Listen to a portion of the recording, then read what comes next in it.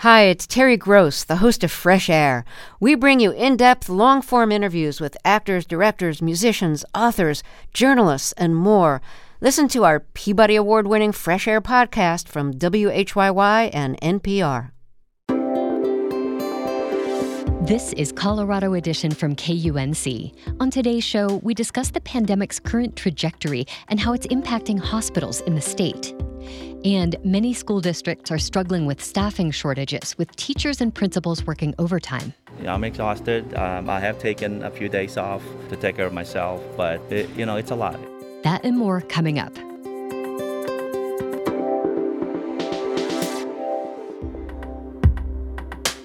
You're listening to KUNC's Colorado Edition. I'm Erin O'Toole.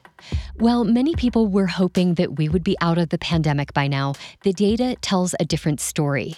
The number of people hospitalized with COVID-19 in Colorado is at its highest level since the peak last December, which exceeded 1,800 people. Governor Jared Polis signed an executive order just over a week ago that gives the state control over hospital admissions and transfers. To get a closer look at the data and what it means, we're joined now by Dr. Jonathan Samet, Dean of the Colorado School of Public Health, and by Dr. Matthew Wynia, Director of the Center for Bioethics and Humanities at the University of Colorado Anschutz Medical Campus. Dr. Samet, Dr. Wynia, welcome to both of you. Good to be with you. Thank you for having us. Dr. Samet, I'll start with you. You're part of a group that uses mathematical modeling with COVID numbers to help inform pandemic planning and resource allocation decisions. You just released a new report. I want to ask about some of your most recent findings. What's the most current hospitalization number right now across the state? Well, yesterday we were, I believe, up at around 1,300 or so Coloradans hospitalized with COVID-19. The problem, of course, is that number just keeps going up, and that is what our models project. You found that 1 in every 48 people in Colorado is currently infectious with COVID-19, while 62% of Coloradans are estimated to be immune. Can you put those numbers into context for us? Is that a little or a lot compared to where we have been? So the prevalence, this rate of infection, about 2% of Coloradans walking around able to infect others, is high and worrisome. And that's why our pandemic continues. Yes, a majority of people are immune due to vaccination or having been infected. But one problem we're now encountering, of course, is that immunity wanes over time. And if you look back, those infected at the start of the pandemic have certainly lost much of the immunity they acquired. And those vaccinated 10 months ago, say in January, are also starting to lose their immunity. So we face a continually dynamic landscape here, and clearly we're not as well protected against infection as we should be. And what happens, what does it look like if Colorado remains on this trajectory? Well, not good is probably the simple characterization. Last year's peak was 1,847 Coloradans hospitalized. We certainly don't want to get there, but these are numbers that we could begin to reach. And that is worrisome because I think we will reach a point where hospital capacity is strained far more than before based on what we're seeing already with reports of limited bed availability and certainly, our healthcare providers are desperately strained. Well, Dr. Wynia, as we're talking about hospitals filling up, I'd like to turn to you. As we mentioned, on October 31st, Governor Polis signed an executive order that gives the state control over hospital admissions and transfers. This order paves the way for crisis standards of care to be activated. This is a plan that details how decisions need to be made when healthcare facilities become overwhelmed. You were on the team that helped craft these standards. What should we know about them? Well, I think part of what Dr. Samet just referred to is playing into this. We're seeing hospitals not only with 18 or 20% of their patients with COVID. We now have a lot of patients in the hospitals who don't have COVID, who were avoiding hospitals last year and now have things backed up. So we are, in some instances, already in a place where we are having to alter the level of quality care that can be delivered because there are too many people who need the same service all at once. What we looked at last year were crisis standards of care for the allocation of scarce critical care resources like ventilators. That's not actually the problem right now.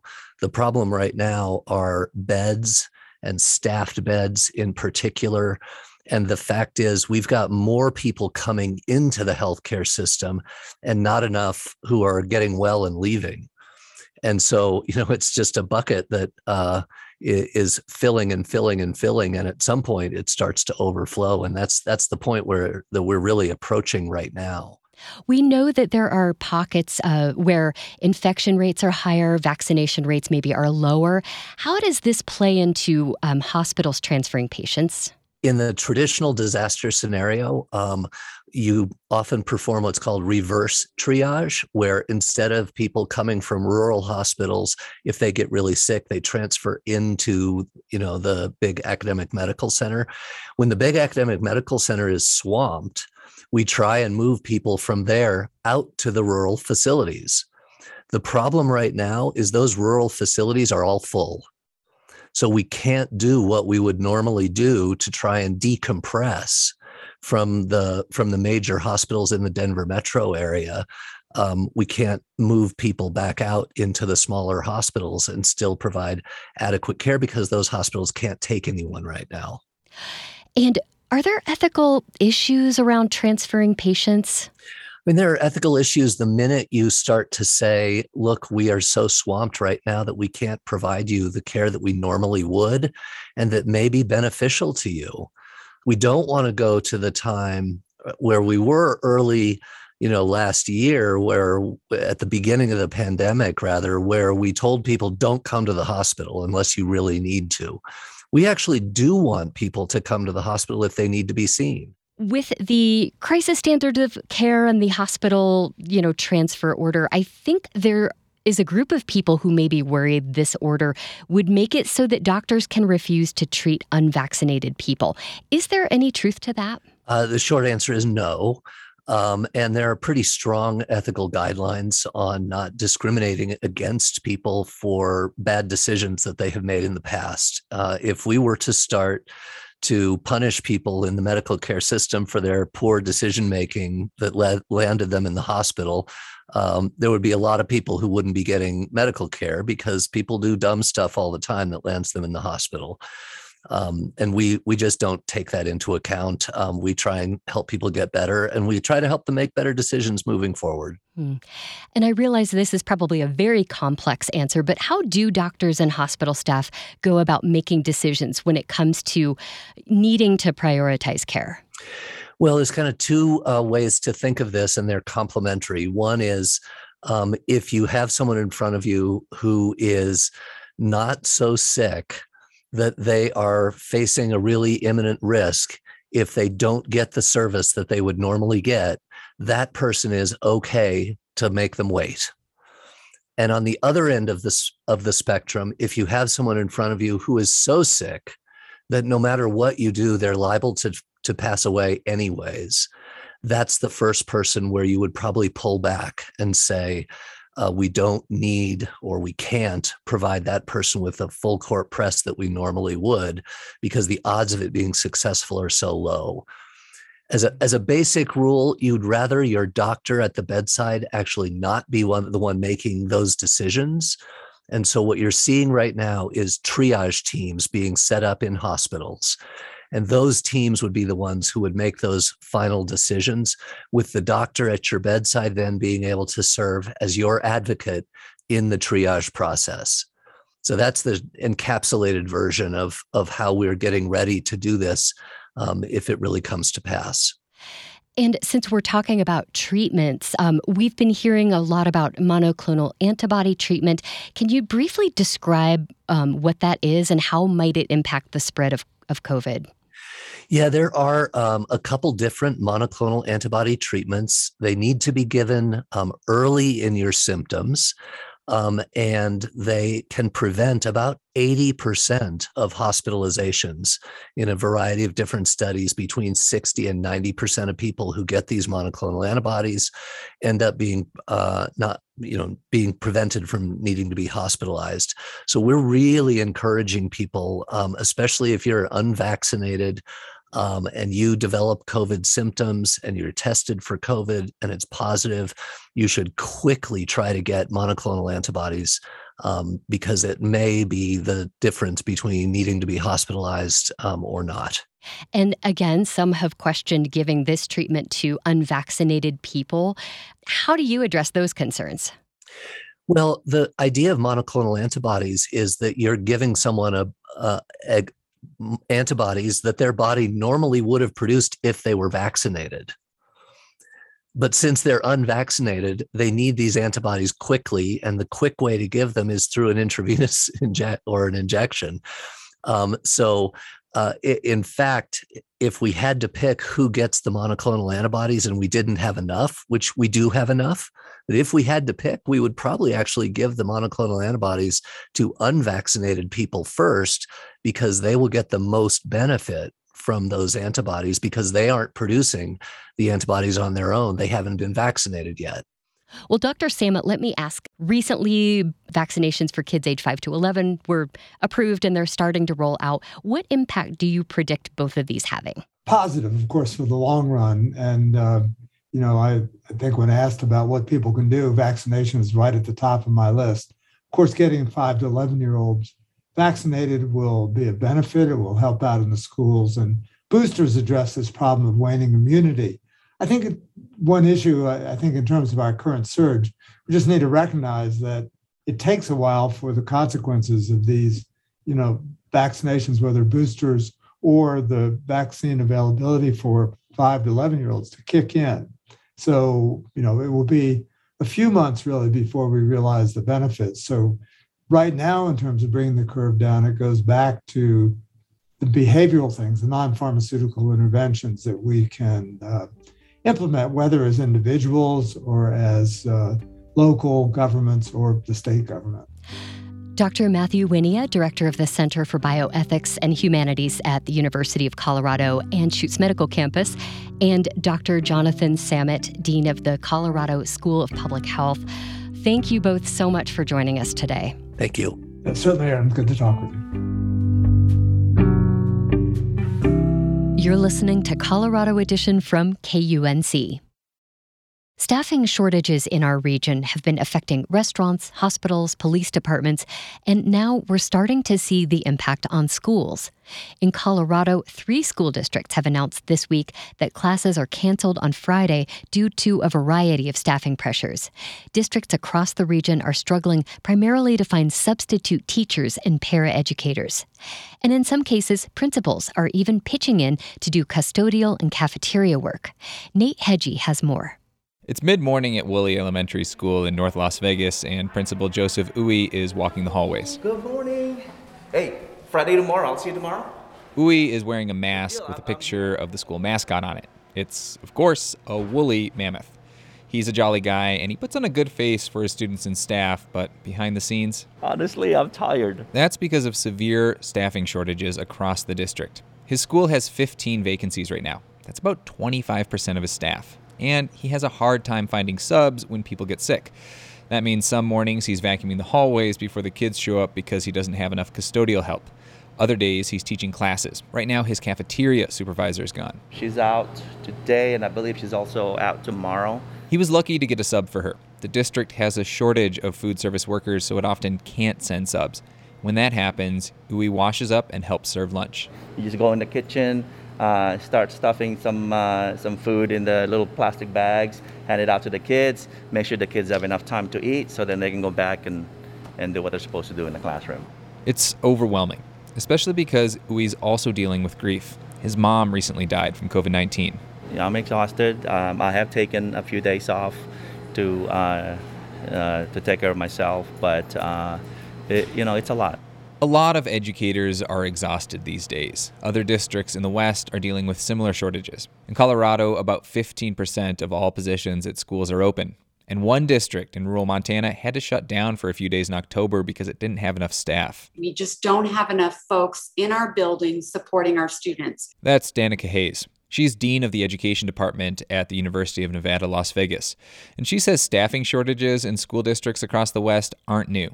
Fewer people are going to college these days to become teachers and administrators. Meanwhile, the region is in the middle of a population boom. So there are more kids. There's a greater need for school buildings.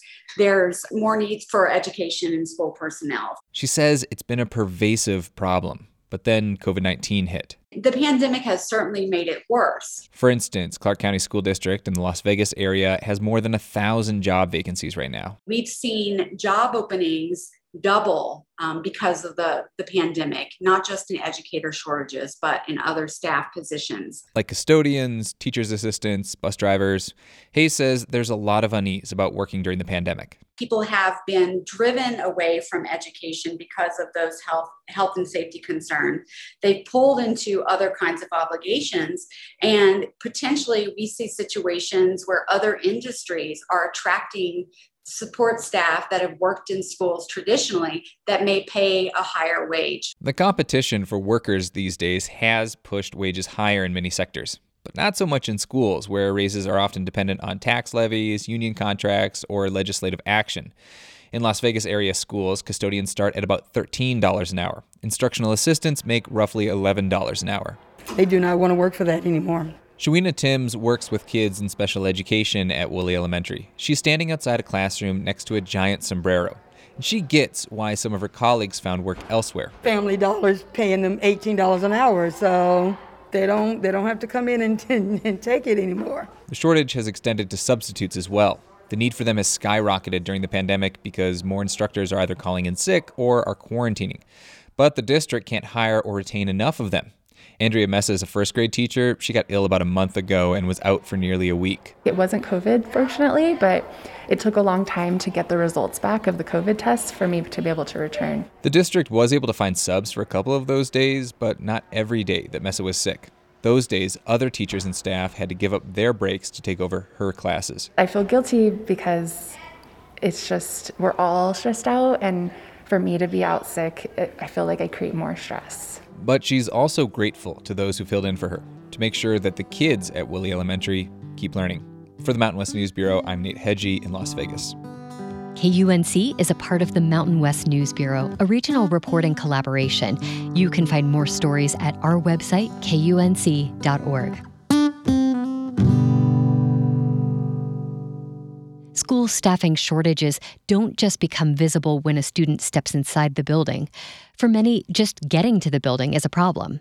The school transportation industry has been grappling with worker shortages for months, which is resulting in school bus wait lists and has even caused transportation directors and administrators to step up behind the wheel. In October, we spoke with Poudre School District Transportation Director Jake Bell and school bus driver Jessica Bard about the ongoing shortage and efforts to recruit a new fleet of drivers. Jake, I want to start with you. When did it first come to your attention that there was a shortage of school bus drivers, and how did you initially respond? We kind of started to get some hints of what it might look like last summer as as everybody was going into lockdown, as we knew there was a chance we wouldn't come back in person in the fall in 2020 due to some budgetary issues, due to basically the unknown of what was going to happen and when we'd return to in person. We paused on hiring at that time. It was difficult to figure out how we were going to train people and be socially distant and all those things. And we know we have a normal attrition rate in this industry of around probably about 30% a year. And so we could kind of predict that if we lost the normal volume of drivers that we usually do year over year and didn't replace them immediately, we were going to run into a shortage. So we started ramping up hiring last spring, but the limited number of applicants didn't allow us to catch back up. So probably last winter it was pretty evident, and through the spring, and we've been trying to overcome it ever since. Well, Jessica, you've been driving for the Poudre School District for about 5 years. I imagine your job has changed quite a bit in that time, first with COVID, now with this shortage of drivers. Can you tell us a bit about some of the changes and how that has affected your day-to-day? The significant changes that we felt as drivers due to COVID currently is seating charts. Every bus has to have a pretty rigid seating chart in case we need to contact trace. And so that's definitely different than the past where we would only have a seating chart if the driver would like to have one for student management. So now it's required and they're rigid. You can't change them day to day. It would be too complicated. Also, in the past, prior to the driver shortage, bus drivers' route, it pretty much stayed about the same all year long. And currently with the driver shortage, we have a wait list of students that, stops will be added and new students are added all the time. So as drivers, we have to constantly be keeping up on our, who's being added to our routes, who's the new student, and, new bus stops changing the route that we drive frequently. And another thing is, there's longer ride times for our students. In the past, ride times were shorter. And because of the driver shortage, trying to make one bus do as much as possible, our students can be on the bus for quite a while this year. And full buses too, we maximize all the seats, ridership. Right. And Jake, just really briefly, what does this driver shortage mean for students? Jessica mentioned longer ride times for students in general, but is there another impact that having fewer bus drivers means, like for kids from, getting to and from school, athletic events and things like that? Well, yeah, sure. So currently, from an athletic standpoint, a lot of our athletic trips, especially at the high school level, happen during our afternoon route times. So students are leaving school before school dismisses to go to Denver or somewhere for an athletic event. But because of our shortage, we can't afford to have drivers not drive their route to do those. So we're utilizing charter bus services for a lot of athletic trips, which of course always has a financial impact. So we have students that, as Jessica mentioned, are on a wait list. We've implemented in the last 2 years a rider registration process where families have to request busing, even if they're eligible for it.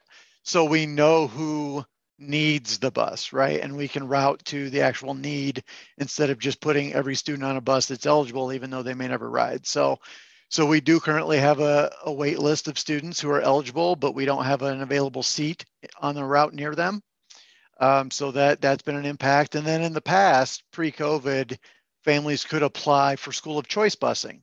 So if they went to a school not in their attendance area, they wouldn't automatically be eligible for a bus. But if we could, within the current bus routes, get them there, they could apply and we would do that. And we've had to suspend that type of busing right now too, because we just don't have the seats available. So definitely some impacts across the district to families as we navigate this. Jessica, I'm sure drivers are pretty overworked right now. I can only imagine what this feels like. What would you like people to know about what drivers are going through and how they're handling this moment? Yeah, I would probably just say that it takes a lot more flexibility of drivers this year, again, because of the changing students, new students being added more frequently and the routes changing and just working with these seating charts and making sure your students are wearing their masks all the time. And so, yeah, it is harder on drivers for those reasons. Jake, let me ask you about some longer term solutions. What is the school district doing to try to encourage more people to apply for this job? Our department is partnering very closely with our communications department and our human resources department on a pretty robust, I guess basically a PR campaign to get the word out about life as a bus driver and the need. We are offering some bonuses for people who already have their CDL license. So if you already have your CDL license with all of the endorsements you need to be a bus driver, your passenger endorsement, your school bus endorsement, it's a $3,000 signing bonus to come here if you get through training with us. It's $1,000 if you have your CDL but don't have all the right endorsements. So, we've expanded our training staff a little bit to try to help get people through the process in a timely manner. We've changed some onboarding to get people in the door quicker when they apply. So, like I said, when we started it, we always have some version of a shortage. it probably averages 8 to 10 drivers. So for it to be 40 is just an extreme version of that. So we've been, trying to figure out some of those solutions for a while anyways. We've just had to pick up the pace with how we roll out solutions. Director of Transportation for the Poudre School District, Jake Bell, and bus driver for Poudre School District, Jessica Bard. Thank you both so much for joining us today. Thank you for having us. Yeah, thank you. On Monday, the Poudre School District hosted a school bus driver hiring fair in an attempt to alleviate the shortfall. Applicants were given the chance to drive buses and learn more about what the job entails. The district's communications director, Alex Ballou, says 18 candidates came to the event. And for those who couldn't make it, positions will remain open until this Friday, November 12th. That's our show for today. Tomorrow on Colorado Edition, with rural birth rates declining and young people moving away, smaller counties across the state are getting even smaller. We'll explore the dynamics of this population shift in Yuma County. I'm Erin O'Toole. Our production team includes Henry Zimmerman, Tess Novotny, Alana Schreiber, and Ray Solomon. Brian Larson is our executive producer. Thank you so much for listening. This is Colorado Edition from KUNC.